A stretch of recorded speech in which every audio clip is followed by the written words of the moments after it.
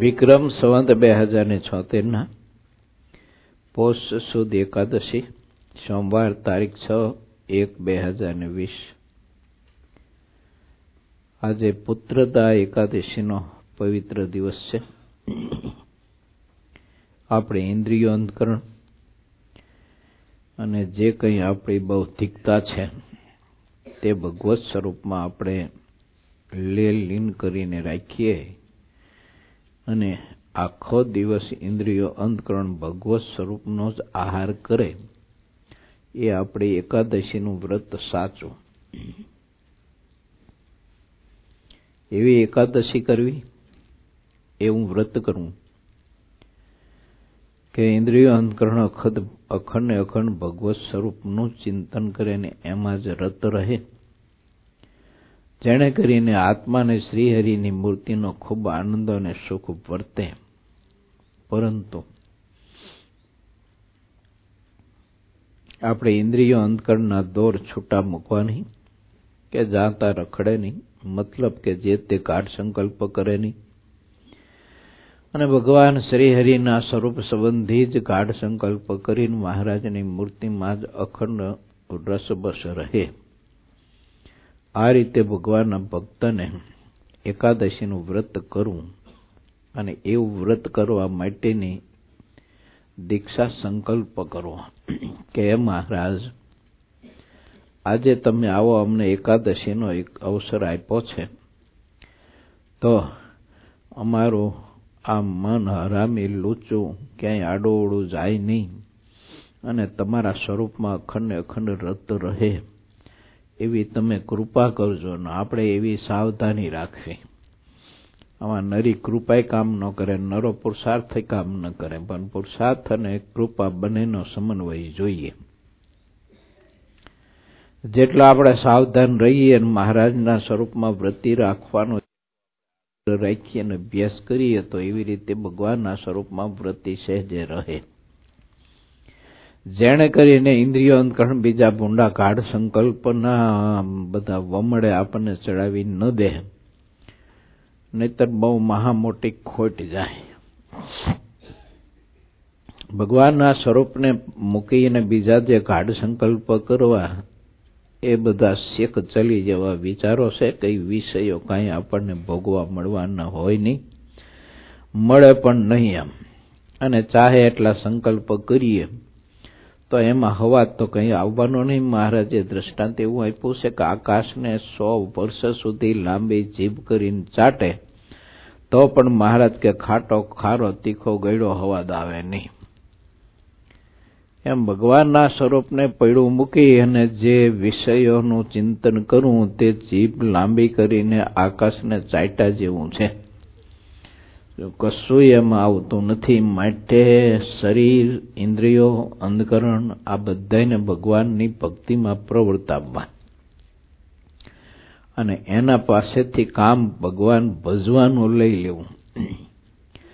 દેહ, ઇન્દ્રિયો, અંતકરણ એવા છે કે એની પાસે જો કામ લેતા આપણને આવડે તો ભગવત પ્રસન્નતાનું ને ભગવત ધ્યાન ભજનનું ઘણું બધું કામ આપણને કરી અને કમાણી કરી આપે એમ છે ખરું. એમ જો ને આપણા મહાપુરુષે પોતાના શરીર અને ઇન્દ્રિયો અંતકરણને ભગવાનના સ્વરૂપમાં જ લગાવી દીધા, તો એને કેટલી બધી કમાણી કરી દીધી કે કોઈ દિવસ ભૂંડું સ્વપ્ન નહોતું આવતું.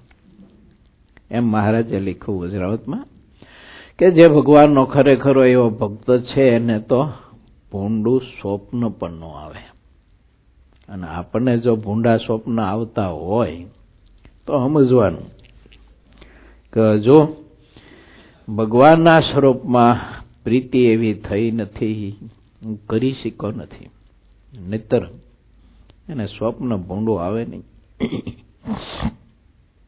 અને ભૂંડા ગાઢ સંકલ્પ થાય ત્યારે વિચારવાનું કે હજુ ભગવાનના સ્વરૂપમાં પ્રધાન પ્રેમ થયો નથી, એટલે ભૂંડા ગાઢ સંકલ્પ થાય છે. જો ભગવાનના સ્વરૂપમાં પ્રધાન પ્રીતિ થઈ હોય તો એને કોઈ દિવસ ભૂંડો ગાઢ સંકલ્પ સ્વપ્નમાં પણ ન થાય. એમ મહારાજને મોટા પુરુષો કહેતા હતા.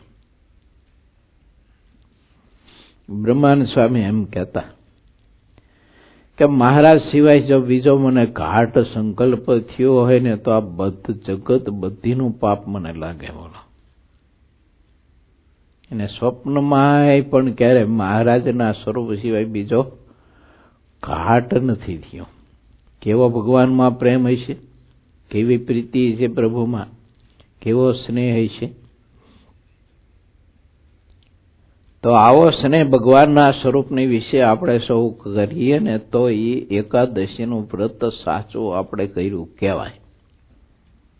બાકી તો આવી બધી કંઈક એકાદશીઓ વહી ગઈ, પણ ભગવાનના સ્વરૂપમાં પ્રેમ કરવા માટેની કંઈ આપણને એવી ભૂખ જાગી નહીં. એટલે ભગવાનના ભક્તોએ ખૂબ વિચાર કરવો કે મારા આ બધા દિવસો એમના ખોટા વ્યતીત થઈ રહ્યા છે.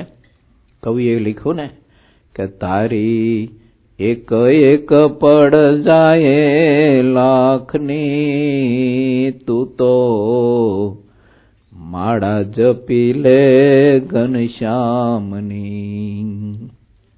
તારી એક એક પડ અતિશય કિંમતી જાય છે, શ્વાસ. અને એટલે સંદેશો આપણને સંતોએ આપ્યો. હવે મારા વાલાને નહીં રે વિસારું રે. પછી શું લખ્યું? શ્વાસે શ્વાસ નિત્ય સંભારો. શ્વાસે શ્વાસ અખંડ. સ્વામિનારાયણ સ્વામિનારાયણ સ્વામિનારાયણ સ્વામિનારાયણ. વાલાને નહીં રે વિસારું રે, શ્વાસે શ્વાસ તે નિત્ય સંભારું રે. પડ્યું મારે સહજાનંદજીનું પાનું રે. બોલો,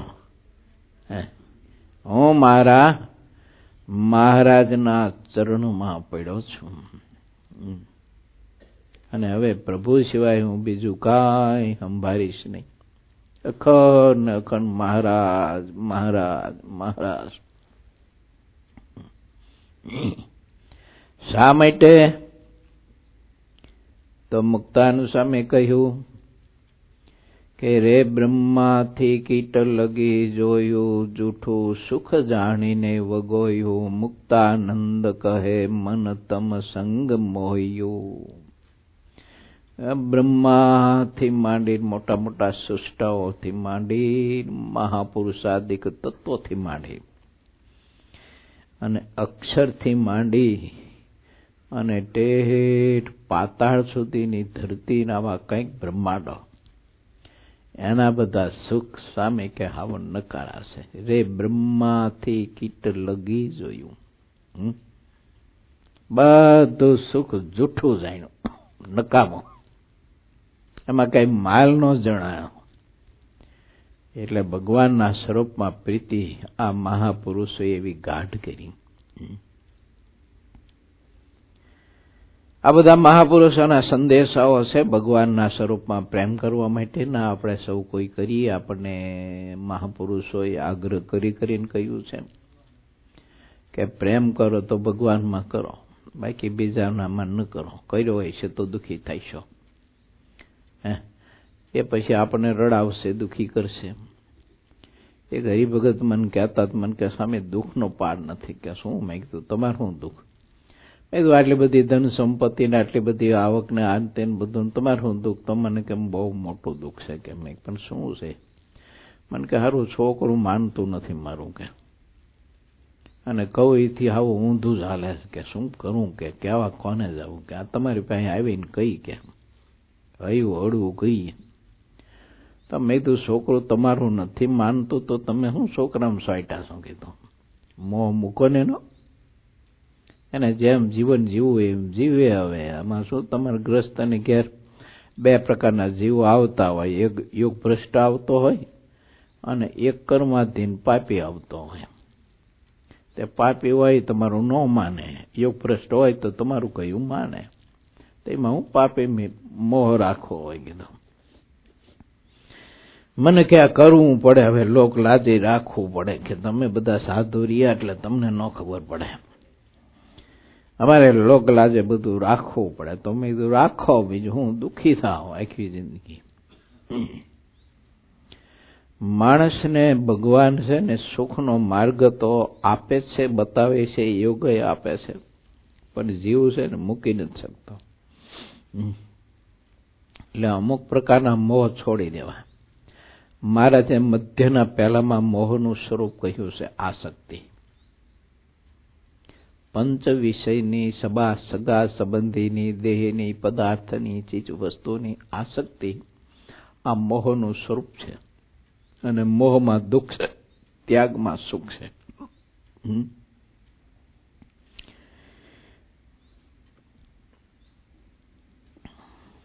એટલે આજે પુત્રદાહ એકાદશી છે. તો એકાદશીના દિવસે આપણે સહુ કોઈ પરમાત્માને રાજી કરવા માટે એવો યજ્ઞ કરીએ અને એવું ભજન કરીએ આખો દિવસ, કે જે યજ્ઞનું ફળ એ આપણને ભગવત સ્વરૂપનું સુખ ને આનંદ એ મળે એમ. આજનું અમૃત બિંદુ કોઈનાથી બહુ બળવું નહીં, કેમ કે ધુમાડો સંબંધોના સ્વાસ્થ્ય માટે હાનિકારક છે. ખોટી બળતરા ન કરવી. કોઈનું જોઈને, કોઈની સ્થિતિ જોઈને, કોઈનું સુખ જોઈને, કોઈની સમૃદ્ધિ જોઈને, કોઈનો વિકાસ થતો જોઈ અને ખોટી બળતરા કરી ઈર્ષા, નિંદા, કોથલી, વિરોધ, દ્રોહ આ ધંધો ન કરવો. કારણ કે સંબંધોના સ્વાસ્થ્ય માટે તે હાનિકારક છે. પછી સંબંધો એને કોઈ સાથે ન રહે. ધર્મદેવને ભક્તિ માતાના જીવનની ગાથા સત્સંગી જીવન બતાવે છે કે ભગવત સ્વરૂપમાં એટલો બધો પ્રેમ હતો ને ગુરુ રામાનંદ સ્વામીની આજ્ઞા પ્રમાણે બંને દંપતી એટલું આદર્શ સંસ્કારી અને સંયમી જીવન જીવીને પરમાત્માની ભક્તિ પોતાના ગ્રહ કાર્યો અને વ્યવહાર કાર્યો કરતાની સાથે એટલી બધી ભક્તિ કરતા હતા, પણ એના સંબંધીઓને બળતરા બહુ થતી હતી. અને ઘણી વખત શું છે કે બીજા કરી ન શકતા હોય ને એને બળતરા બહુ થાય. હું મૂળી મંદિરમાં ઘનશ્યામ મહારાજની પૂજામાં હતો ને તે પાછળ એક ગ્રસ્તનું ઘર હતું. તે રોજ ઝઘડતા હોય, રોજ વહુ અને હાહુ એવા ઝઘડે. તે વહુ બિચારી કંઈક થોડીક સંસ્કારી છે, તે એકાદશીનું વ્રત કરે, આવું બધું કરે, અને એને હાહુને કંઈ આ કંઈ ગમે ને થાય ને આથી, અને નકરી વાસનિક જીવ, તેમ આમ જીવતું શિકોતરા જેવું જ. પણ એની વહુને કાયમ ગાયરું દીધા કરે, હે રાંડ કે હા એકાદશી કરવા, ફરાર કરવા છે, ખર્ચા કરવા છે, બધા પાસે સારું થવું છે, ભગતાણી થઈને બેઠી છું, આનાથી કઈ થાય નહીં, અને બળતરા જબરી કરે. મનમાં એમ થાય કે આ બધી મરીને તો ઠીક છે, પણ જીવતા ડાકણ કહેવાય. જો કે જે કોઈનું સહન ન કરી શકે, કોઈનો ઉત્કૃષ્ટ સહન ન કરી શકે, કોઈનો વિકાસ સહન ન કરી શકે, એ બધા જીવતા છે ને ડાકણી સાકણી ભૂત ને પ્રેત ને પલિત કહેવાય. એમ મર્યા પછી શું આવી જો જીવતા થઈ ગયા હોય. માટે કોઈનો ઉત્કૃષ્ટ અને કોઈનો વિકાસ એ જોઈને રાજી થવું, પણ બળતરા ખોટી ન કરવી. બીજું કે ગમે તેમ બળતરા આપણે કરીએ ને તો પરમાત્માએ એને જે આપ્યું છે ને એ તો દિન પ્રતિદિન વૃદ્ધિ જ પામવાનું સુખ, એનો વ્યવહાર વધુ ને વધુ શ્રેષ્ઠ આદર્શ સુખરૂપ થવાનો. એમ આપણે ગમે તેમ બળતરા કરી તે અટકાવવાનું નથી.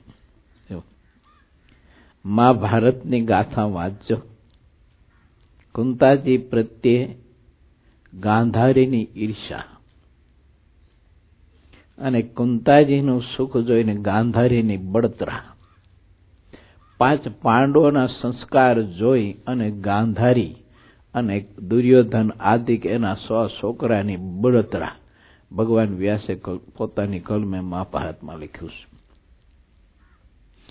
ગાંધારી રાત્રિ દિવસ બરી મરતી હતી, જોઈ નહોતું જતું કુંતાજીનું સુખ ને એના સંસ્કારો. એટલું આદર્શ જીવનમાં કુંતાજીનું હતું. અને એવી આદર્શ એક ભારત દેશની સતી હતી. એ નાની 15 વર્ષની દીકરી હતી ને ત્યારે દુર્વાસા ઋષિના સ્વાગતનું જે કઈ બધું કામ હતું ને એના બાપે એને સોંપેલું ને, આમ તો દીકરી હતી સુરસેનની, કુંતી ભોજની તો એ પાલક પુત્રી થતી કે સુરસેન રાજા ને કુંતી ભોજ આ બે ગાઢ મિત્ર. એટલે એને એવા કઈક કરાર કરેલા કે તમારે પહેલું કોઈ સંતાન થાય તો મને આપવાનું, મારે પહેલું સંતાન થાય તો તમને હું આપી દઉં. આવી શરતો કરેલી બે મિત્રોએ. અને એમાં સુરસેનને ત્યાં આ દીકરીનો જન્મ થયો. એટલે કુંતી ભોજ રાજાને કરાર પ્રમાણે આપી દીધી. એટલે કુંતી ભોજ રાજા એ કુંતીના પાલક પિતા હતા. પણ હેત બહુ હતું, દીકરી પ્રત્યેનો સંસ્કાર બહુ આપેલા. અને એટલી બધી દીકરી સંસ્કારી હતી તે એને ત્યાં દુર્વાસા ઋષિ એક વખત આવવાના હતા. એટલે કુંતી ભોજ રાજાને બહુ ચિંતા હતી કે દુર્વાસા ઋષિ અહીંયા આવે છે, પણ એના સ્વાગતમાં થોડું જો આઘું પાછું થયું તો આ તો ભરી જ બંદૂક સીધો જ ઘોડો દબાઈ દે, ફળ દઈને શ્રાપ આપી દે. જરાય પણ આઘું પાછું થવું ન જોઈએ. જેવો નક્કી કર્યો હોય એવો જ હાર જોઈએ, એમ જ પહેરાવવો પડે, એ જ ઘડીએ પહેરાવવો પડે. એવી રીતે ચંદન ચર્ચવું પડે ને એવી રીતે ચાંદલો કરવો પડે, એવી રીતે જ એવા જ બધા ઉપચારોથી એના ચરણનો અભિષેક કરવો પડે. થોડું ઘણું આગું પાછું થયું હોય ને તો સીધો શ્રાપ જ ઠપકારી દે. એટલે રાજાની ચિંતા બહુ હતી કે આવું બધું કરીએ, સ્વાગતના આ તે ઘણા બધા મહેમાનો બીજા ત્રીજા બધા આવ્યા હોય, બધાને હાંચવામાં જાળવામાં દુર્વાસા ઋષિનું કદાચ થોડું ઘણું સન્માન કરવામાં કે ભોજનમાં કે ઉતારા પાણીમાં કંઈક થોડું ઘણું કંઈક ખામી રહી ગઈ, આઘું પાછું રહી ગયું તો આરી ઉપાધિનો પાર નહીં. માટે દુર્વાસા ઋષિના સ્વાગત માટેનું કામ કોને સોંપવું? વિચાર કરતા કરતા કરતા એને મગજમાં આવ્યું કે મારી દીકરી કુંતીને સોંપો. એ દીકરી એટલી બધી ડાય બુદ્ધિશાળી અને એટલી બધી મહિમાવાળી છે કે એને સંત ભારે એટલે જાણે ભગવાનનું દર્શન થયું. આટલો બધો એને મહિમા, એને કામ સોંપ્યું. અને કુંતી પછી તો એ દુર્વાસા ઋષિના સ્વાગત માટેનું એવું દબદબા પૂર્વક બધું આયોજન કર્યું ને એવું શણગાર કર્યા બધા. અને બધા સેવકોને જ્યાં જ્યાં તે સ્થળે અભિવાદન માટે ઉભા રાખ્યા. ગામની બધી બહેનોને બધી ઉભી રાખી. બધા એને સૂચન કર્યું કે બધાએ મૌન રાખવાનું, એક શબ્દ નહીં બોલવાનો. અને ઋષિ આવે એટલે બધાને મોતીડાથી, ચોખાથી, ફૂલથી ખૂબ વધાવવાના. અને વિવેકને પ્રેમથી દર્શન કરવાના અને પગે લાગવાનું. દુર્વાસા ઋષિ ખુશ થઈ જાય. આવી કથા મહાભારતમાં બહુ લાંબી, પણ વાત મારી કહેવાની એ છે કે એવું સ્વાગત કર્યું તે જિંદગીમાં પહેલો પ્રસંગ દુર્વાસા ઋષિનો અભિષેક પ્રસંગ થયા. હા, પહેલો એના જીવનમાં પહેલો વહેલો પ્રસંગ. બાકી રાજી થાય જ નહીં, ગમે ત્યાં જાય થોડી ઘણી ખામી રહે છે. ખામી રહે એટલે સીધો સાપ ઠપકારીને હાલતા થઈ જાય. ત્યારે કુંતીને કહ્યું, બેટા માગ, દીકરી માગ, જેમ માગે તે બેટા આપો તને. માગ માગ, મારી પાસે કશું માગ. કુંતી કે ગુરુદેવ મારે કાંઈ જોતું નથી, તમારી પ્રસન્નતા બસ, તમારો રાજીપો, મારે એમાં બધું આવી ગયું. અરે બેટા માગ ને કશું માગ, કાંઈક માગ. તોય કુંતીએ ના માગ્યું. તે પછી દુર્વાસાએ સામેથી મંત્ર આપ્યા 5.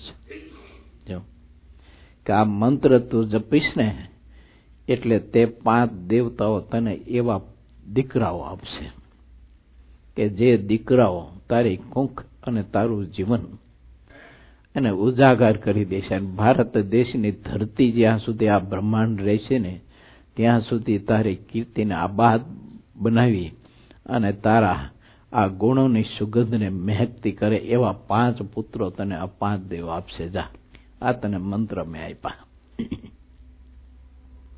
આવી ભાગ્યશાળી અને આવી જેના હૃદયમાં ભક્તિ અને સંત પ્રત્યેનો એને જે પ્રેમ ને ભાવ જે હતો એ કોઈ અજબ ગજબ નો હતો. હવે આ બધું છે ને એમનું લગ્ન પાંડુ મહારાજા સાથે થયું અને પછી ગાંધારી ધૃતરાષ્ટ્રની પત્ની તેનાથી આ સહન ન થાય, જોયું ન જાય નથી. ઈર્ષાળુ જે હોય ને બળતરા બહુ થાય, બહુ બળતરા થાય.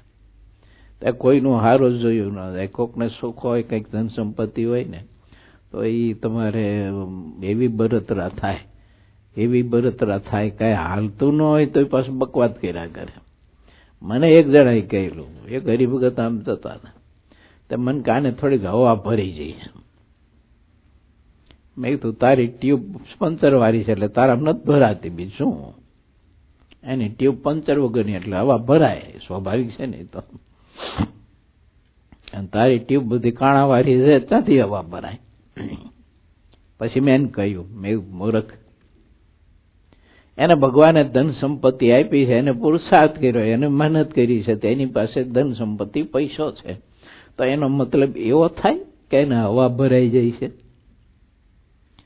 મેં કીધું તારામ ખામી છે અને આ ઈર્ષાના કારણે તું છે 2 પાંદડે થતો નથી અને થાય જ નહીં કોઈ. જ્યારે કોઈને સુખી થવું હોય ને, વ્યવહારે, ધન સંપત્તિ, શરીરથી, વિચારોથી, ભક્તિના માર્ગે, આધ્યાત્મિક માર્ગે કોઈને સુખી થવું હોય ને તો ક્યારેય મારા બાપ કોઈ ઉપર ઈર્ષા ન કરો, ક્યારેય ઈર્ષા ન કરો જો સુખી થવું હોય તો. પરસ્પર એકાબીજા ભાઈઓ ભાઈઓમાં ઈર્ષા નહીં, એકાદા બીજા પ્રત્યે ઈર્ષા નહીં. ભોજઈ નણંદ વચ્ચે પણ ઈર્ષા નહીં, દેરાણી જેઠાણી વચ્ચે પણ ઈર્ષા નહીં. પ્રેમ, સંપ અને શુદ્ધ ભાવ. સુખી થવું હોય તો આપણે એમ થાય કે નાના દુઃખી થવું તો હારી પેટ બળતરા કરવી અને ઈર્ષા કરવી ને હારી પેટ નિંદા કરવી, જેટલી થાય એટલી. ગળું ફાટી જાય એટલા ઘાટા પાડે પેઢીને પછી ઈર્ષા કરવી ને રાયડું પાડવી તો પછી દુઃખી થવાય. જેને સુખી થવું હોય એને હંમેશા બધાનો ગુણ લેતા શીખવું અને એનું સુખ જોઈ અને આપણે ખૂબ સુખી થવું, ખૂબ રાજી થવું. એમ વાહ, મારા પ્રભુએ જો એમને પુરુષાર્થ કર્યો તે ધન સંપત્તિ કેટલી આપી છે અને એ ધન સંપત્તિથી કેટલું સત્કર્મ કરે છે, મારા દેશ બાંધવોની કેટલી સેવા કરે છે. એમ છે ને કોઈનું જોઈ અને રાજી રહેવું, પણ ખોટું છે ને ખોટી એમથી બળતરા ન કરવી. બોલો, કરશો આવું કંઈક ફેરફાર? કોઈ બળતરા થાય ખરી બીજાનું જોઈ? આમાં બધા બેઠા છે ને, થાતી જ હોય ત્યારે કોઈ કહે નહીં. આવે હું કારણ કે બીજાનું સુખ પચાવવું, બીજાનો ઉત્કૃષ્ટ પચાવવો મારા બાપ બહુ કઠણ છે, અતિ કઠણ છે. હું ગામડા ફરતો હતો ને તો મને અનુભવ છે. હાલાર પ્રદેશના નામ ગામ બીજું કઈ નહીં આપું. ગામડા ફરતો હતો ને ત્યાં હરિભક્તો બધા ગાંડા થતા, બધા ઘેર ઘેર પધરામણીઓ બહુ થતી. મેં છે ને અંબાડા, જીરાગઢ, જામસર, ધોળકોટ, બોડકા, જીવાપર આ બધા ગામડામાં ઘીરે ઘીરે લગભગ તમે અહીંયા જઈનમાં ને તો એ ઘીરે ઘીરે એટલું નહીં ફેર્યા હોય એટલું હું ફેર્યો છું.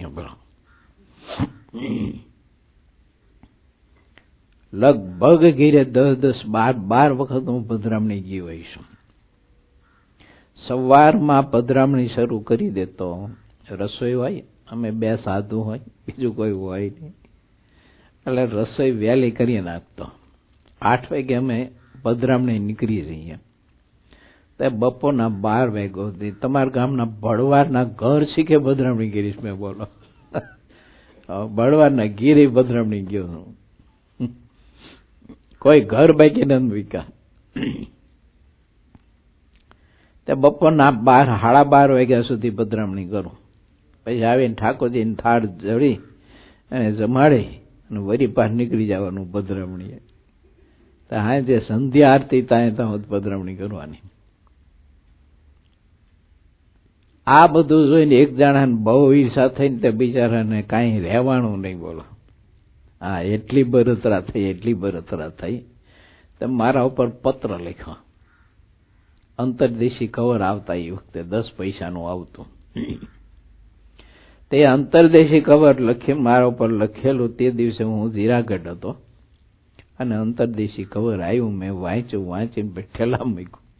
એને લખેલું, તારે જીવતું રહેવું હોય તો આ હાલાર પ્રદેશ છોડીને 2 દિવસમાં વયો જાય છે, અને ત્રીજા દિવસે તારું હાડકું હાથમાં નહીં આવે કે. આવી જબરી ધમકી આપી લખેલું. મેં તો વાંચીને પછી નાખી દીધું ઠેલામાં. પછી હરિભક્તો બેઠા હતા, સત્સંગ કરતો હતો.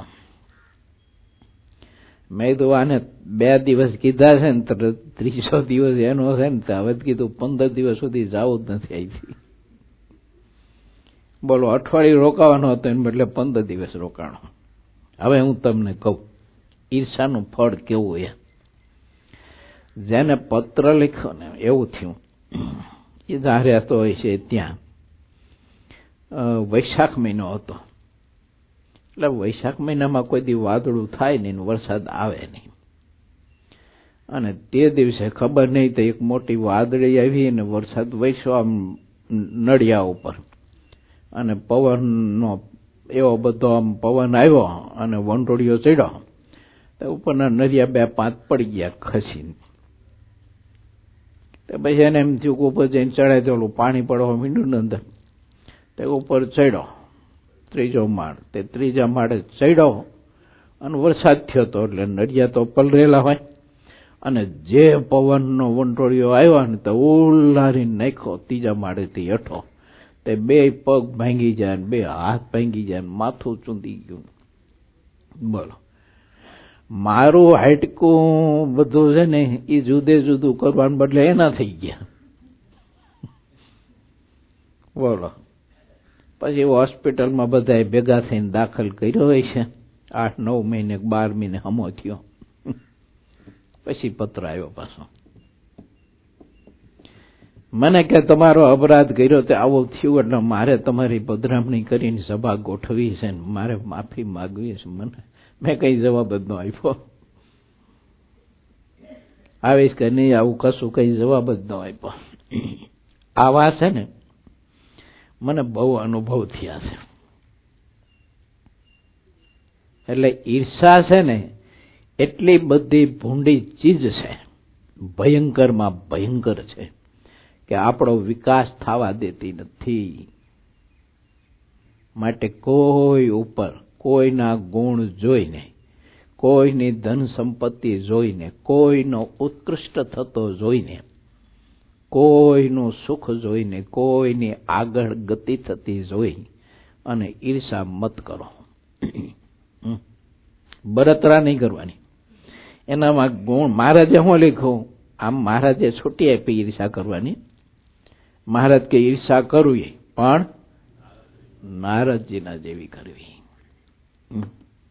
કે એના જેવા ગુણ આપણે ગ્રહણ કરવા. પણ જે ઈર્ષા કરીને ભગવાનના ભક્તનો દ્રોહ થાય તેવી ઈર્ષાનો ભગવાનના ભક્તે ત્યાગ કરવો. કોઈ પ્રત્યે ઈર્ષા નહીં. સાસુ વહુને આટલી બધી ઈર્ષા થતી હોય તો હિત કહેવાય કે ન કહેવાય? એ તો મા દીકરી કહેવાય કે નહીં? સાસુ વહુ એટલે મા દીકરી કહેવાય. પોતાની પુત્ર વધુ પ્રત્યે આટલી બધી ઈર્ષા થતી હોય અને એટલી બધી બળતરા થતી હોય, હવે આ ડોશીને શું કરાય? એને કઈ ન કરાય, જેસીબી લાવીને ખાડો ગાળીને દાટી દેવાય. આવી બધી ડોશીઓ જેટલી હોય ને બધીને દાટી દેવાય. તો સુખેથી હાવ પરિવારમાં બિચારા ભજન કરે, આનંદથી જીવન જીવે. એમ તમારામાં હોય એમ અમારામાં હોય પાછું. એમ જો ત્યાગી કે ગ્રસ્ત, બહેનો કે બાયો, પણ બધામાં એમ હોય ભગવાનના ભક્તને કોઈનાથી બહુ બળવું નહીં. કેમ કે ધુમાડો સંબંધોના સ્વાસ્થ્ય માટે હાનિકારક છે. એ બળતરામાંથી જે ધુમાડો નીકળે ને એ આપણા સંબંધોને હાનિકારક છે. સંબંધો બગાડે. પછી આપણે કોઈ સાથે હેત ન થાય. ઈર્ષાળુ માણસ હોય ને એને કોઈ સાથે હેત જ ન થાય. મારે જે લખ્યું છે સારંગપુરનું 8મું, યથાર્થ ઈચ્છા વાળો હોય તે કોઈની મોટપ ન દેખી શકે. કોણ? કોઈની. કોઈની એટલે તે ભગવાન પુરુષોત્તમ નારાયણથી માંડીનો મહારાજની પણ મોટપ ન જોઈ શકે. એ જોઈને બળતરા થાય. એટલે કાર્યાણીના બીજા 6માં લખ્યું કે એક લેહ ને એક દેહ, એમાં ત્રીજો બળી મરે. મહારાજ કે અમે આ દીનાનાથ ભટ્ટને વસ્ત્ર આપ્યા ને એમાં બીજાને કઈક બળતરા થઈ છે. પણ એ એવું ન વિચારે કે લાવ્યા અને મહારાજને આપ્યું એને પણ ધન્યવાદ છે, અને મહારાજે પણ તુરત બ્રાહ્મણને દઈ દીધું તેમ મહારાજને પણ ધન્યવાદ છે. એમ મહારાજ કે મચ્છર વાળો વિચારી શકે નહીં. ઈર્ષા, અદેખાય અને મચ્છર આ બધા એકાદા બીજા માસ્યા ભય છે. બધા એમાં કઈ જુદું નથી કઈ. પણ ભૂંડામાં ભૂંડો મચ્છર બતાવ્યો. તો મુક્તાનંદ સ્વામીએ પ્રશ્ન કર્યો કે મહારાજ મચ્છર ઉપજાનો હેતુ શું? તો 3 બતાવ્યા કારણ: સ્ત્રી, દ્રવ્ય અને સારું સારું ખાવાનું પદાર્થ એટલે ભોજન. એ 3 ન હોય તો મહારાજ કે માન છે તે મચ્છરનો હેતુ છે. અને મચ્છર છે એ ભૂંડામાં ભૂંડો મહારાજે કીધો. માટે જો પરસ્પર એકાદ બીજા હરિભક્તોની કોઈની ઈર્ષા નહીં કરતા, કોઈનું બુરું નહીં બોલતા. જો આને હવા ભરી જાય છે, જે દિવસે આપણે એવું બોલીને કે આને હવા ભરી જાય તે દિવસે વિચારવાનું કે આપણી ટ્યુબ પંચર પડેલી છે ને કે આપણે કેમ હવા ન ભરે, આપણે કેમ 2 પાંદડે ન થઈ. એ થાય ને આપણે કેમ પૈસા વાળા ન થઈ. આપણે માણસ, એ માણસ, એ મહેનત કરે, આપણે મહેનત કરી, કેમ ન થાય? પણ ન થાય નું કારણ આપણે ઈચ્છા જ આપણને પાછી રાખતી હોય છે. શું રાખે? આપણે કરેલી ઈર્ષા એ જ આપણને ધન સંપત્તિ વ્યવહારમાં કે બીજે ત્રીજે આપણને હંમેશા દુબળા રાખે. એમ માટે કોઈની ઈર્ષા ન કરવી. તમને કહું, હું દાયણા પાયણા કરતો હતો. એક સાધુએ અમારે દિવ્ય સ્વરૂપ સાહેબને એવું કહ્યું મને કે તમારા ગુરુ દાયણા પાયણા કરે મારે સારું જોયું નથી જતું. કે મેં તો આનો રસ્તો શું કરવો કીધું? મારે દાયણા પાયણા મૂકી દેવા કીધું. મને કામ કંઈક થાય છે અંદર. કે હકીકત કહું છું તમને, વાસ્તવિક વાત કહું છું તમને. માટે બીજા તપ કરતા હોય, બીજા ધ્યાન કરતા હોય, બીજા માળા ભજન કરતા હોય, સત્સંગ કરતા હોય તો ઈર્ષા ન કરવી. ઘણી વખત છે ને કોઈ પાસે બેસીને સત્સંગ કરતા હોય ને ઓળો સત્સંગ કરવા બે હકતો ન હોય. પાછો જો આમ પાછો ગઢા જેવો હોય, આવે એને કઈ મહિમા હોય નહીં, સત્સંગ કરવા બેસી શકે નહીં.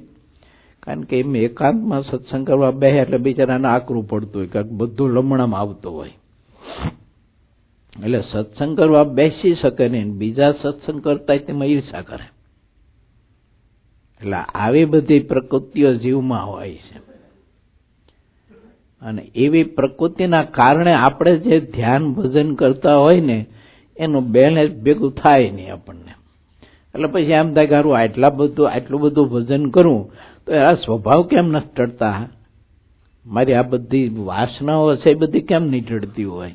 પણ ચાંદી બાપા ટળે, બેલેન્સ તો છે નહીં કાંઈ, બધું વપરાઈ જાય છે, બળી જાય છે બધું. માટે આપણામાંથી કોઈને પરસ્પર આમ એકાદા બીજાનું સુખ જોઈને ઈર્ષા થતી હોય તો બળતરા ન કરવી, અને ભગવાન અને ભગવાનના ભક્તનું ખૂબ મહાત્મ્ય સમજવું, એના ગુણ, એની ધન સંપત્તિ, એનો વ્યવહાર, એની મોટપ જોઈ અને સુખી થવું. મને ભજન સામે વાત કરી હતી. એક ગાયક કલાકાર હતો, બહુ સુપ્રસિદ્ધ કલાકાર હતો, આપણા ભારત દેશનો ગાયક. તો જસવંત બાપા એની સ્ત્રીને ઈર્ષા બહુ, એની સ્ત્રીને ઈર્ષા. ઓલો ગાયક કલાકાર એવો કે એક પ્રોગ્રામ આપે ને તો 10-10 લાખ રૂપિયા લાવે, આટલી સંપત્તિ લાવે, તો એની બૈરીને ઈર્ષા બહુ. આનું કે આવું ગળું કે, અને આનું આવું, આની વાહ થાય બધી જગ્યાએ, તાર ડોહીની થાય ને તો એ ગાય તે તારી થતી તું બળતરા કરે તે બોલો. આ બની ગયેલી ઘટના છો. એની પત્નીએ ભોજન બનાવ્યું, રસોઈ, એમાં પોઈઝન નાખીને ઓલાને મેન નાખ્યો. આ બનેલી વાત છે. સગી પત્ની, હું ન્યુઝીલેન્ડ ગયો હતો, તે હિન્દી પાછી હતો, એની ઘેર ભદ્રામણી ગયો. તે પછી એને મને વાત કરી, મને કહે સ્વામી મારી વાઈફ છે ને એ મને બહુ દુઃખી કરે છે. ત્યાં તો કાયદા એવા ને સ્ત્રીનું હાલે 80%, ઓલાને કોઈ બાપો સાંભળે નહીં. એટલે કે મારી વાઈફ મને બહુ દુઃખી કરે. મેં દુઃખી કરવાનું કારણ શું કીધું? મેં તમારો કઈ સ્વભાવ છે, કઈ આડોળાઈ છે, શું કારણ છે? એ બિચારો હાવ સરળ માણસ, સીધો સરળ. મને કે કારણ બીજું કઈ નહીં કે એના કરતા તમારો પગાર વધી ગયો ને, એટલે કે તારો પગાર વધ્યો કેમ? તે કહો હું શું કરું, પણ કંપની મને પગાર વધાર્યો છે. હવે પૈસા પાછા ઘરમાં આવવાના. તો કે મારા કરતા તારો પગાર વધારે કેમ? પણ ઓળો પણ હું શું કરું એમ, કંપનીએ પગાર વધારી દીધો છે. તો એના કરતા મારો પગાર વધ્યો એટલે કે એને બળતરા થાય છે, મને કે હેરાન કરે. તારો પગાર વધ્યો શું કામ? કે વધવો જ ન જોઈએ, કે મારા કરતા તારો પગાર વધવો ન જોઈએ. આની કઈ દવા ખરી? એ એક જ દવા, દાટી દો, એ જ, બીજી કોઈ દવા નહીં આની. આવી ભૂંડી છે ઈર્ષા. બોલો, અગા પતિ પ્રત્યે પણ એની ઈર્ષા થાય તે બીજાને છીના છોડે. આવો બાહુ જો ઝપટમાં આવી હોય તો બિચારીને ચીથરા ઉડાડી દે ને એના. માટે વિચારવું ભગવાનના ભક્તને કે હું ભક્ત છું, હું મહારાજનો છું. મહારાજને આવું ના ગમે તો મારે આવું વિચારાય નહીં, અને મારે આવું કરાય નહીં. આવું આપણે સૌ કોઈ વિચારવું રહેતી હોય તો, ન રહેતી હોય તો નો પ્રોબ્લેમ. ચાલો હવે સાગરમાં આપણે જઈએ સ્નાન કરવા માટે. અહીંયા આજની આ મારી કથા છેલ્લી છે. આવતીકાલે રૂપાળા ઘનશ્યામ મહારાજની સાનિધ્યમાં કથા કરીશ. તમે સાંભળતા હોય તો સાંભળશો, નહીં સાંભળતા હોય તો જુદી વાત છે. વરી પાછું ધોલેરાનો પાટોત્સવ પતે પછી વરી પાછું આવીશ તમારું માથું ખાવા. રૂપાળા ઘનશ્યામ મહારાજનો પાટોત્સવ, પછી હરિકૃષ્ણ મહારાજનો ધોલેરા પાટોત્સવ છે. ત્યાં સંત નિવાસના જે બિલ્ડિંગ બનાવ્યું છે એનું ઓપનિંગ ના અંતે બધું છે.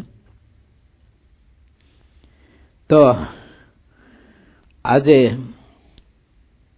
પૂર છઠ્ઠું અને તરંગ 84માં આપણે સ્નાન કરી લઈએ અને 85માં તરંગમાં સ્નાન કરશું રૂપાળ ઘનશ્યામ મહારાજની સાનિધ્યમાં. આજે નારાયણ મુનિ દેવના ખોળામાં બેસીને આપણે આ થોડાક વિચારો સમજવા માટે પ્રયત્ન કરીએ. શ્રીહરિએ માવા ભક્તને જે જ્ઞાન વાર્તા કહી તેમાં ભગવાનને ઓળખવાના 2 દ્વાર બતાવ્યા.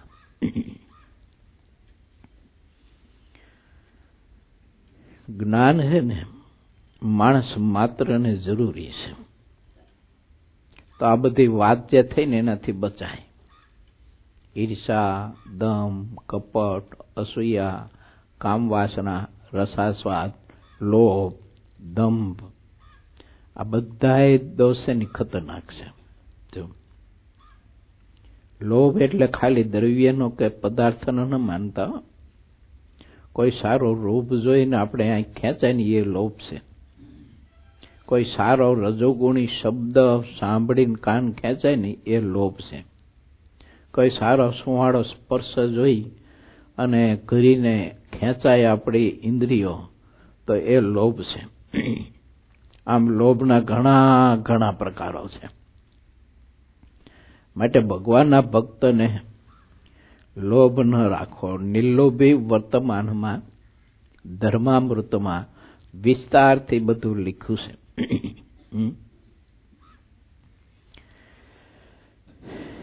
માટે જ્ઞાન જરૂરી છે. જો જ્ઞાન હોય તો આપણને કોઈ પ્રત્યે ઈર્ષા બીજું ત્રીજું ન થાય. ન હોય ને તો થાય. કેટલાય પ્રસંગો છે. બોલો, મહારાજ જમવા બેઠા હતા ને તો એ ઓલી રાજાની રાણી હતી ને જૂની નવી, એનો પ્રસંગ તમે બધા જાણતા જ હશો ને. તો એની નાની પત્નીએ રસોઈ બનાવી તો મોટીને એવી ઈર્ષા થઈ તો મહારાજ માટે ચૂરમું બનાવ્યું હતું ને તેમાં એને રેતી નાખી દીધી મુઠ્ઠી ભરીને. બોલો, અને દાળ શાકમાં વધારે મોઠા ભરી ભરીને મીઠું નાખી દીધું. જમવાના કોણ હતા? એનો બાપ જ જમવાનો હતો. પણ ઈર્ષા છે ને આવી ભૂંડી જાય. આવો બધો કર્મ છે ને જીવ પાસે કરાવે. આ જબરી ઈર્ષા છે.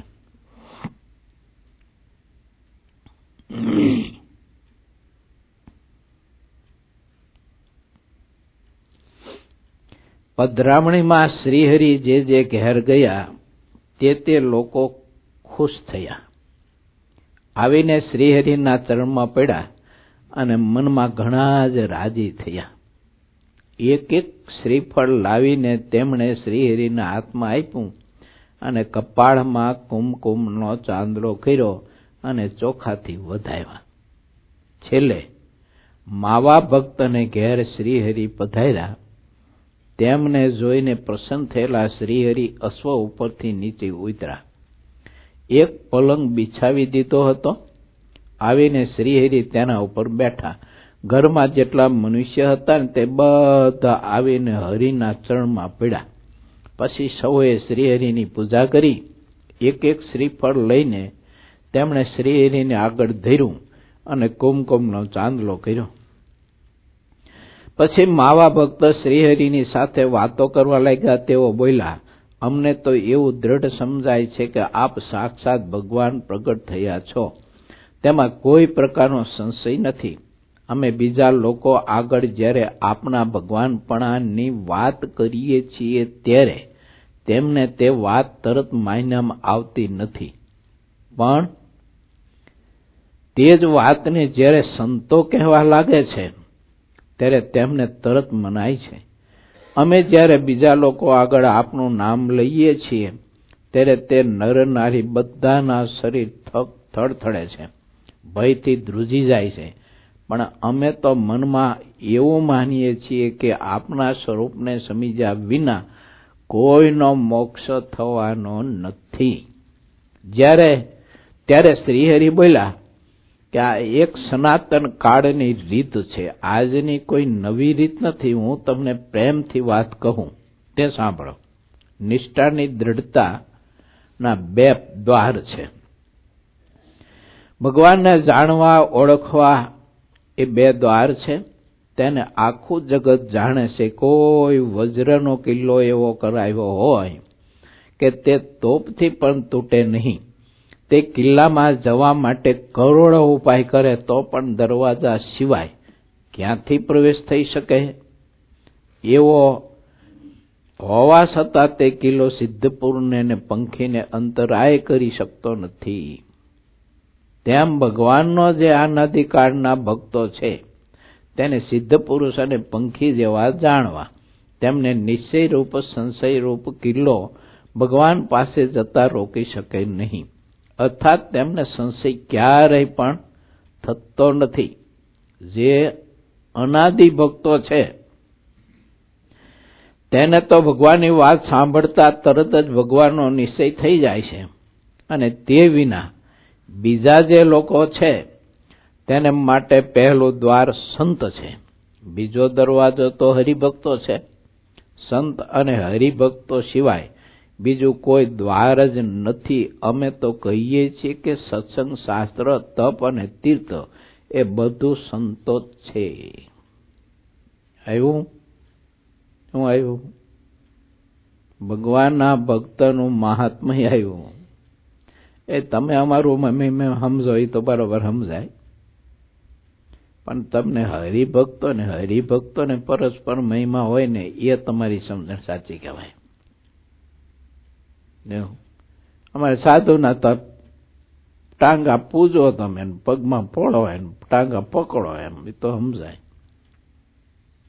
પણ હરિભક્તનું મહાત્મય સમજાય, અને એના પ્રત્યેની ઈર્ષા કે અદેખાય કે બીજું ત્રીજું કંઈ ન થાય, અને એનો મહિમા સમજીને આપણે એને મોટા સમજીએ, અને એમાં આપણને ભક્તપણાનો, મુક્તપણાનો દિવ્ય ભાવ રહે, એ સમજણ સાચીને એનાથી મહારાજ રાજી થાય.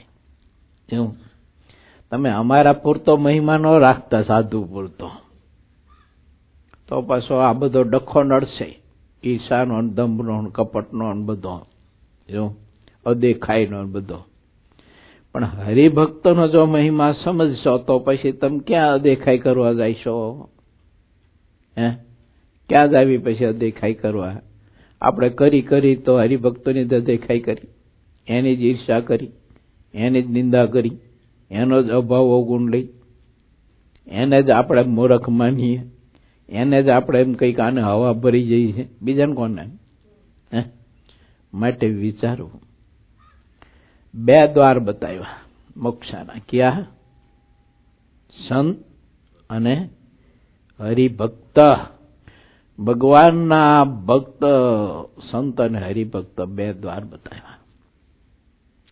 એનાથી જ માણસ બહાર નીકળી શકે છે. જે અનાદિ ભક્તો છે તેને તો ભગવાનની વાત સાંભળતા તરત જ ભગવાનનો નિશ્ચય થઈ જાય છે, અને તે વિના બીજા જે લોકો છે તેને માટે પહેલું દ્વાર સંત છે. એને તો મન કર્મ વચને કરી અને પેલા સંતનો ખૂબ સમાગમ કરવો જોઈએ તો હરિભક્તોનો મહિમા સમજાય એવી બુદ્ધિ આવે. એમનામ કઈ બુદ્ધિ આવે નહીં, પણ મન કર્મ વચને કરીને સત્સંગ કરે સમાગમ તો પાછી આવે. બેસવા પૂરતો, કથા સાંભળવા પૂરતો સાંભળતો હોય તો પાછા એ ગુણ નો આવે.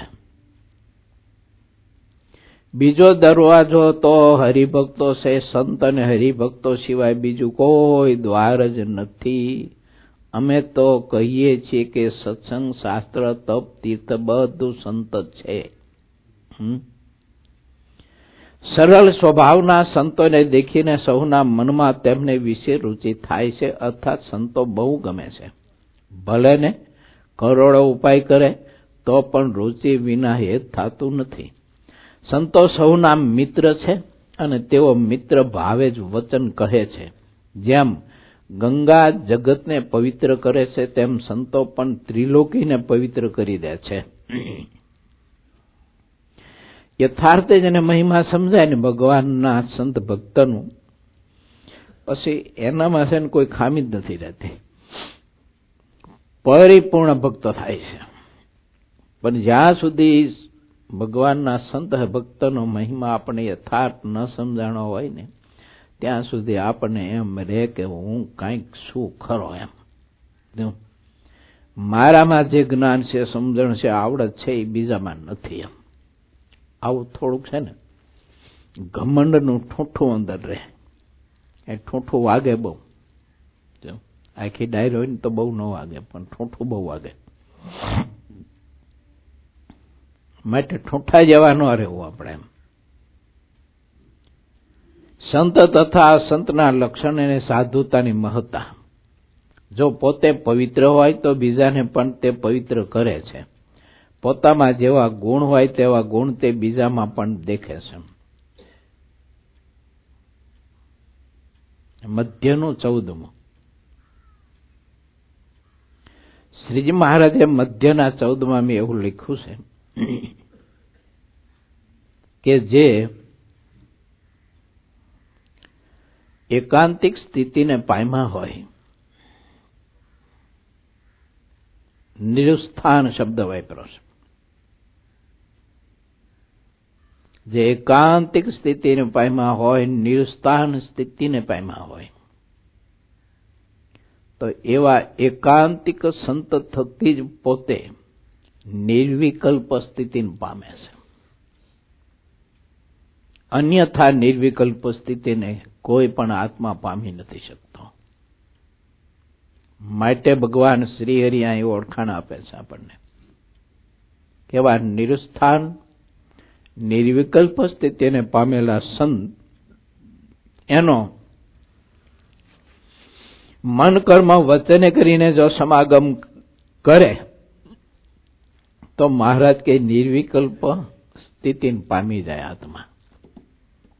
જો પોતે પવિત્ર હોય તો બીજાને પણ તે પવિત્ર કરે છે. પોતામાં જેવા ગુણ હોય તેવા ગુણ તે બીજામાં પણ દેખે છે. બીજામાં અપાર અવગુણ હોય તેને સંતો લગાર પણ જોતા નથી.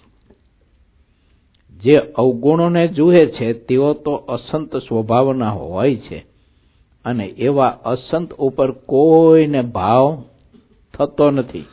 કૂતરા, ભૂંડ, ગધેડા, કાગડા, જાત જાતના ખાવા પીવાના પદાર્થોને તજી દઈને મળનો આહાર કરે છે, તેમ અવગુણ જોનારાને તો એ ચારના સમાન જ સમજવા.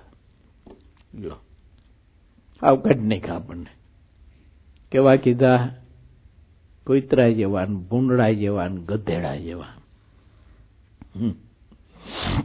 કાગડા જેવા. સારું ભોજન મૂકીને પણ વિષ્ટા ખાય બધા.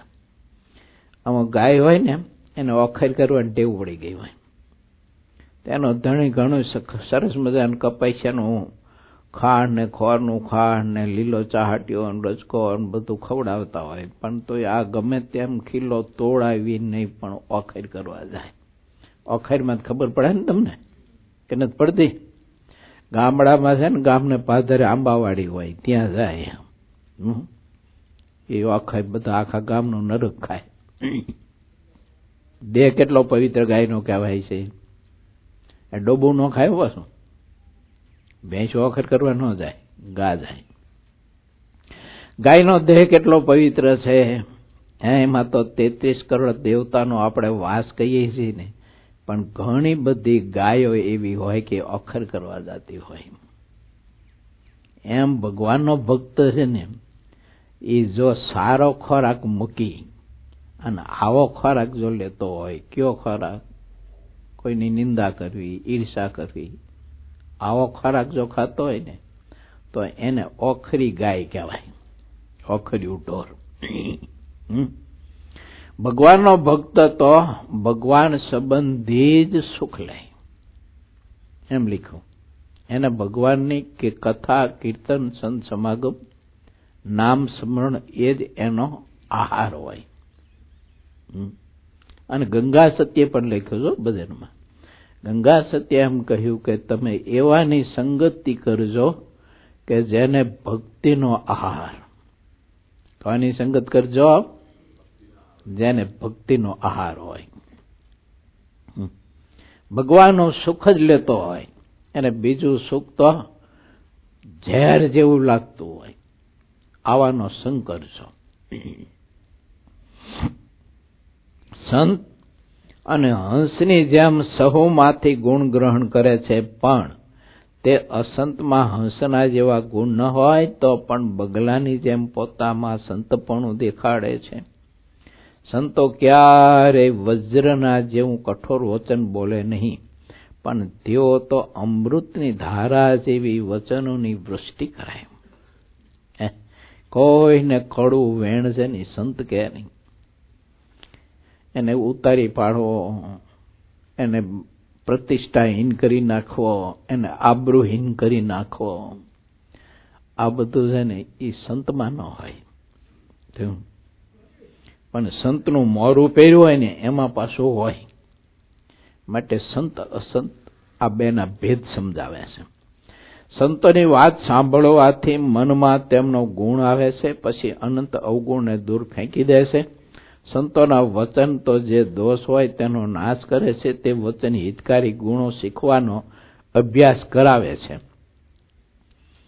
સંતો બીજાને સુખી કરે એવા વચન બોલે છે. જો સંત થઈને કડવું વેણ બોલે છે તો તેને કોઈ સંત તરીકે માનતા નથી. ઉચ્ચારેલું વચન જ ઉચ્ચારણ કરનારા સંત છે કે અસંત તે કહી દે છે. વચન ક્યારેય છુપાતું નથી. સંત થવા છતાં જો પોતામાં સંતના ગુણો ન આવે તો લોકોને વારંવાર ત્રાસ ઉપજાવે છે. પછી કોઈને સુખેથી રહેવા ન દે, કારણ કે પોતાનું ટટ્ટું હાલે નહીં ને, પોતાનું ધાર્યું કરે નહીં ને, એટલે પછી કોઈને સુખેથી સમાજમાં છે જંપીને બેહવા ન દે બિચારાને. જો હર્યું કર્યા જ કરે. આને સાધુ ના કીધા. સંતનો સ્વભાવ કેવો હોય? ઓલાને માર્ગ બતાવે, પછી માર્ગે ચાલે ન ચાલે એની સાથે કઈ સંબંધ જ ન હોય.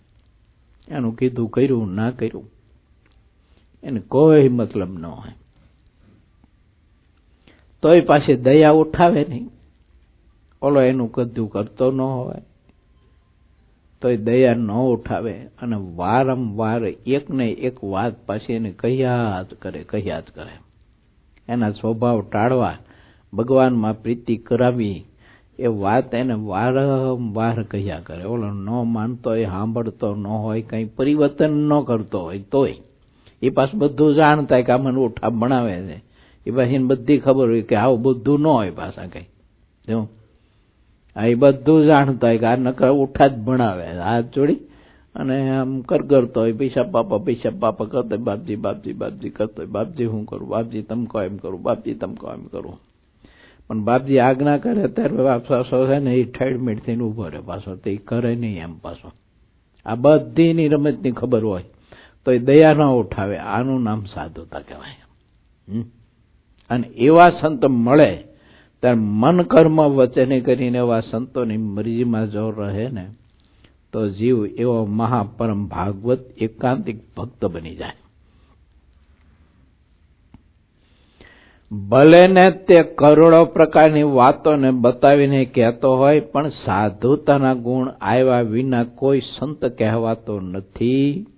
જેમાં નિષ્કપટતાનો ગુણ જોવામાં આવે તેમાં દુનિયાના બધા લોકો લોભાઈ જાય છે કહેતા એવા સંતમાં એને પ્રેમ થાય છે.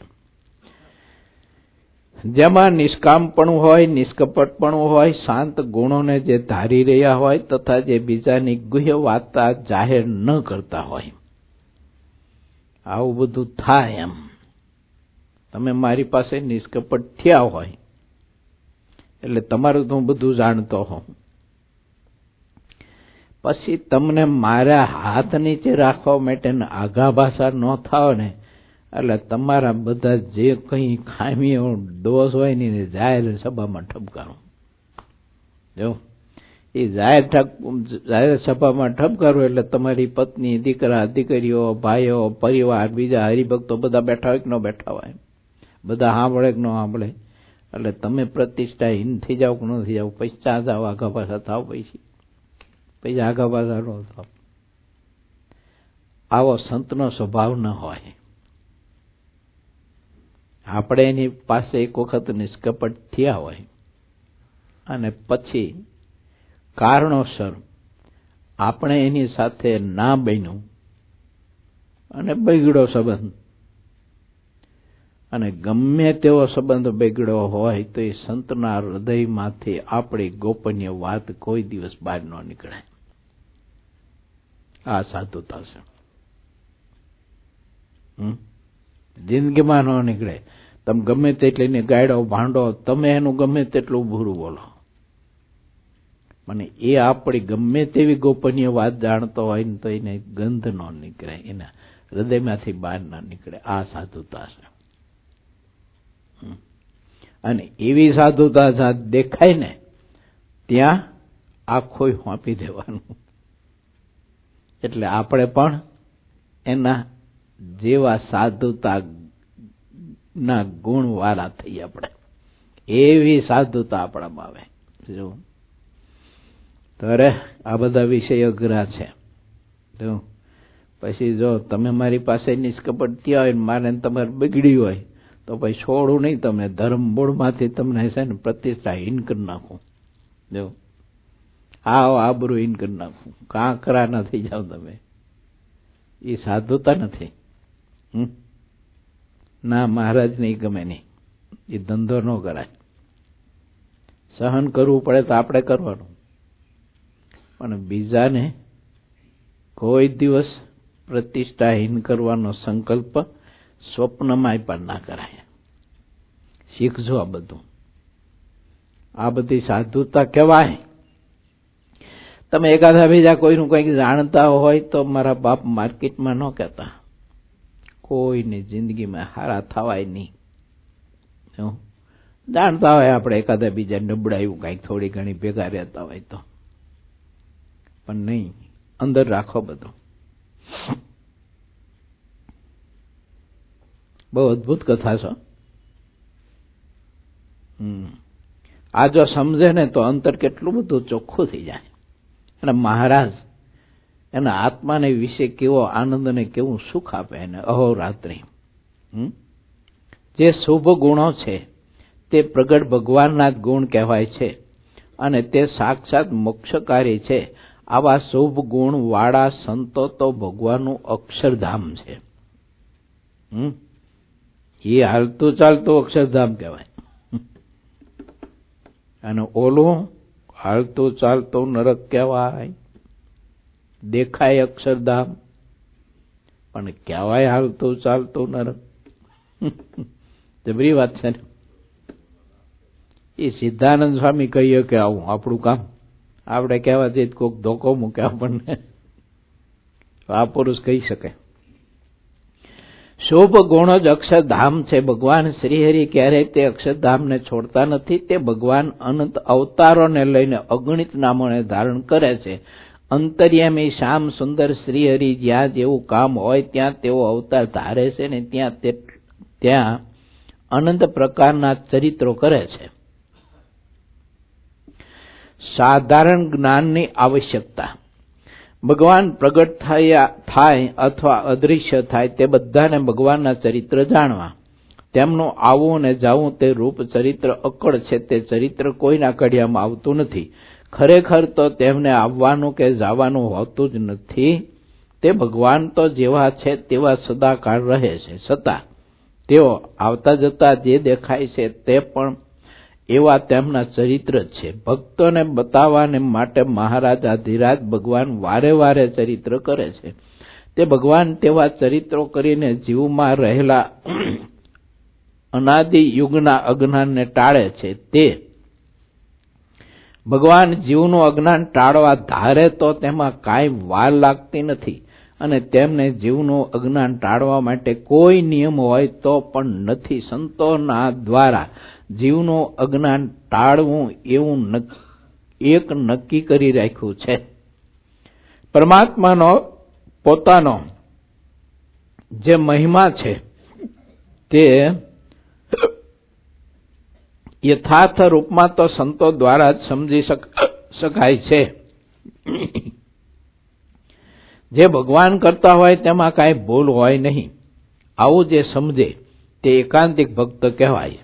દુનિયાના જેવો ભગવાનને ઓળખે કે ન ઓળખે તેનું શ્રીહરિને મન કાંઈ નથી, પરંતુ જીવ જો પ્રગટ શ્રીહરિને ઓળખે તો તેનું કલ્યાણ થાય, અને જે ન ઓળખે તેને અનેક પ્રકારના દુઃખો સહન કરવા રહે છે.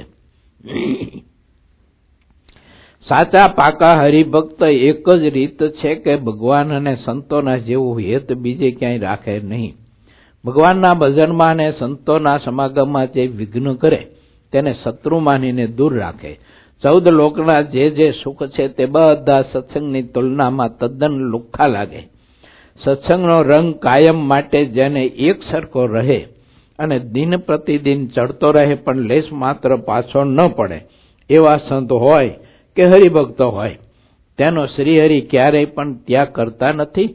મોક્ષભાગી મુમુક્ષુ જીવ આવું સમજીને સંતોમાં હેત રાખે. સંતોના કે ભગવાન શ્રીહરિના જે વચન વિધિને કહેનારા હોય કે નિષેધને કહેનારા હોય, સામાન્ય વચન હોય કે વિશેષ વચન હોય, તે બધાને પ્રગટ શ્રીહરિના રૂપમાં દેખે છે અને એને માને, પણ એ વચનનો ભંગ ન કરે. આરું અઘરું છો આ બધું. વિધિ નિષેધના બે વિચારો આપણને આપે સંત, પણ એ હારું ઘડીને સમય હોય ને ત્યારે માનવું સ્વીકારવું અઘરું છે. એ મારું ગળે ન ઉતરે. આમે આપણે નુકસાન દેખાતું હોય, સંત આજ્ઞા કરે તારે આમ જ કરવાનું છે. આપણે નુકસાન દેખાતું હોય એમ કરીએ એટલે પાછું નુકસાન જાય, એ નુકસાન ભોગવવું પડતું હોય, અને તોય સંશય રહિતી કરવાનું કેટલું અઘરું છે. બહુ અઘરું છે. એક સંતે એક ગરીબ માણસ હતો ને, એને એવું કહ્યું કે રાજાની સવારી નીકળે ને ત્યારે એક તમાચો મારીને રાજાની ભાગડી હેઠે પાડી દેવાની. ઓલો કે એ બાપજી મરી જવું તો જીવતા દિવાલમાં ચણી લે, તો રાજા વાજા વાંદ રાખે. ઓલા સંત કે તારે સુખી થવું હોય તો આમ કર, તો સુખી થઈશ, બાકી સુખી નહીં થાય. હવે આવી વાત હોય એ ઘૂંટડો ગળે ઉતરે કોઈ દે આપણને, આમાં સુખી થઈ દુઃખી થઈ. ઓલા સંત કે પણ તારે સુખી થવું હોય તો આમ કામ કરજે, નહીતર આમ નામ દુઃખી રહીશ કે આખી જિંદગી. ઘેર ગયો, રાત તો ઊંઘ આવી નહીં, કે હારું આ તો કેમ કરવું, આ તો રાજા વાજા વાંદરા, અને એની ભાગડીને લાત મારીને પાડી દઉં ભર સવારીમાં, તો હારું કેટલી મુશ્કેલી ઊભી થાય. એક તો દુઃખ ભોગવું છું, હજી ખાવા પીવાનો ભૂખ મારો, અને આ કરાય, આખી રાત ઊંઘ ન આવી. એની પત્ની કહ્યું કે કેમ આ મારો ના ધોકડે જેમ ઊંઘ ન આવી આખી રાત? પછી કે કાંઈ નહીં. એનો પત્ની કે કંઈક હશે તો ખરું, કહો મને, હું કંઈક રસ્તો બતાવું કે તમને.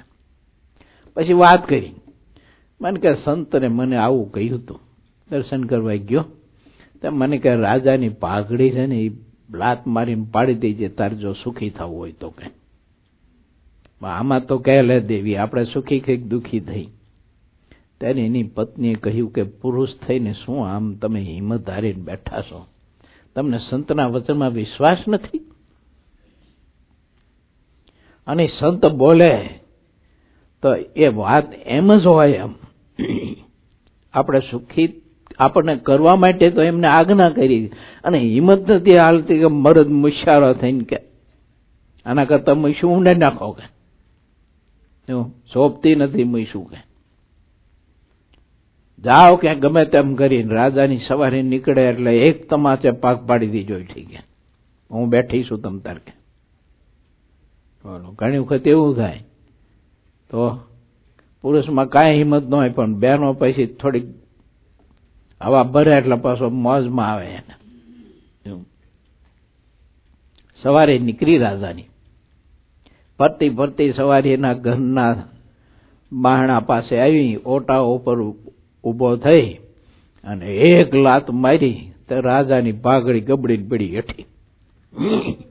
ઓલા સિપાહીઓ બધા અંગરક્ષકો મારો, કાપો સાલાને, ધોકાવો. અને સિપાહીઓ બધા દોડ્યા. રાજાએ હાથીની અંબાડી ઉપર ઉભા ઉભા હાકલ પાડી, ખબરદાર સબૂર, કોઈએ જો આંગળી એને અડાડી તો.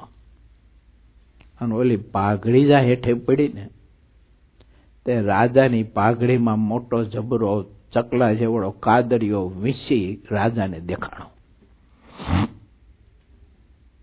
અને રાજાએ કહ્યું કે મૂર્ખાઓ, હે પ્રધાનજી, આ તો સારું કર્યું ભગવાનની કૃપાથી કે પાઘ માથે મૂકી તો વિશે ડંખ ન માર્યો. આવો કાદરિયો વિશે મને ડંખ મારે તો હું તો મોતની વિધિકા પર હોઈ જાઉં ને. કે સારું થયું કે આ માણસને મારા ઉપર દયા આવી, તે પાઘડી પાડી દીધી લાત મારીને. એ પ્રધાનજી આ તે પ્રધાનજીનો છે ને સિમ્બોલ ને પટ્ટો બટ્ટો બધો લઈ લીધો અને પ્રધાનજીને છૂટો કરી દીધો ને આને પ્રધાન પદ આપી દીધું રાજાએ. સંતે કહ્યું હતું ને કે એક લાતે પાઘડી પાડી દેજે એટલે સુખી થઈ જઈશ. બોલો, સુખી થઈ ગયો. પણ એને વિશ્વાસ નહોતો, પણ એની પત્નીને વિશ્વાસ હતો ને. તેની પત્નીને વિશ્વાસે કામ કર્યું. એમ અમુક એવી બાબતો હોય છે ને ત્યારે સંતનું વચન નથી મનાતું હારું આપણને. અને સામે આપણને દેખાતું જ હોય પાછું હારું આ તે આમ ન થાય, એમ આમ ના કરાય. સ્વામીને બહુ આ વિષય નહીં એમનો. એમનો વિષય કથા કરવાનો, ભજન કરવાનો, સત્સંગ કરાવવાનો. પણ આમાં એમને ન ખબર પડે. આવું બધું હોય છે. એમ જે સંતો છે તે ઝીણા લીખ જેવા જંતુથી લઈને અનંત કોટી બ્રહ્માંડમાં જે પ્રાણીઓ ભર્યા છે તે કોઈને ક્યારેય મન, વચન અને કર્મે કરીને ભૂલથી પણ દુખવતા નથી. આટલું કોમળ હૃદય હોય. એ બોલે ને તો એ હળવા હળવા વેણ બોલે કે મારો શબ્દ આને વાગી તો નહીં જાય ને.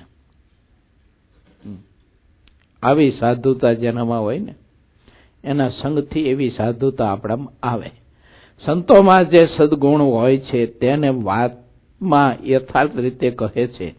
જગતના જીવો જેમ સંતોની મસ્કરી કરે છે તેવી હલકી ક્રિયા સંતો ક્યારેય કરતા નથી.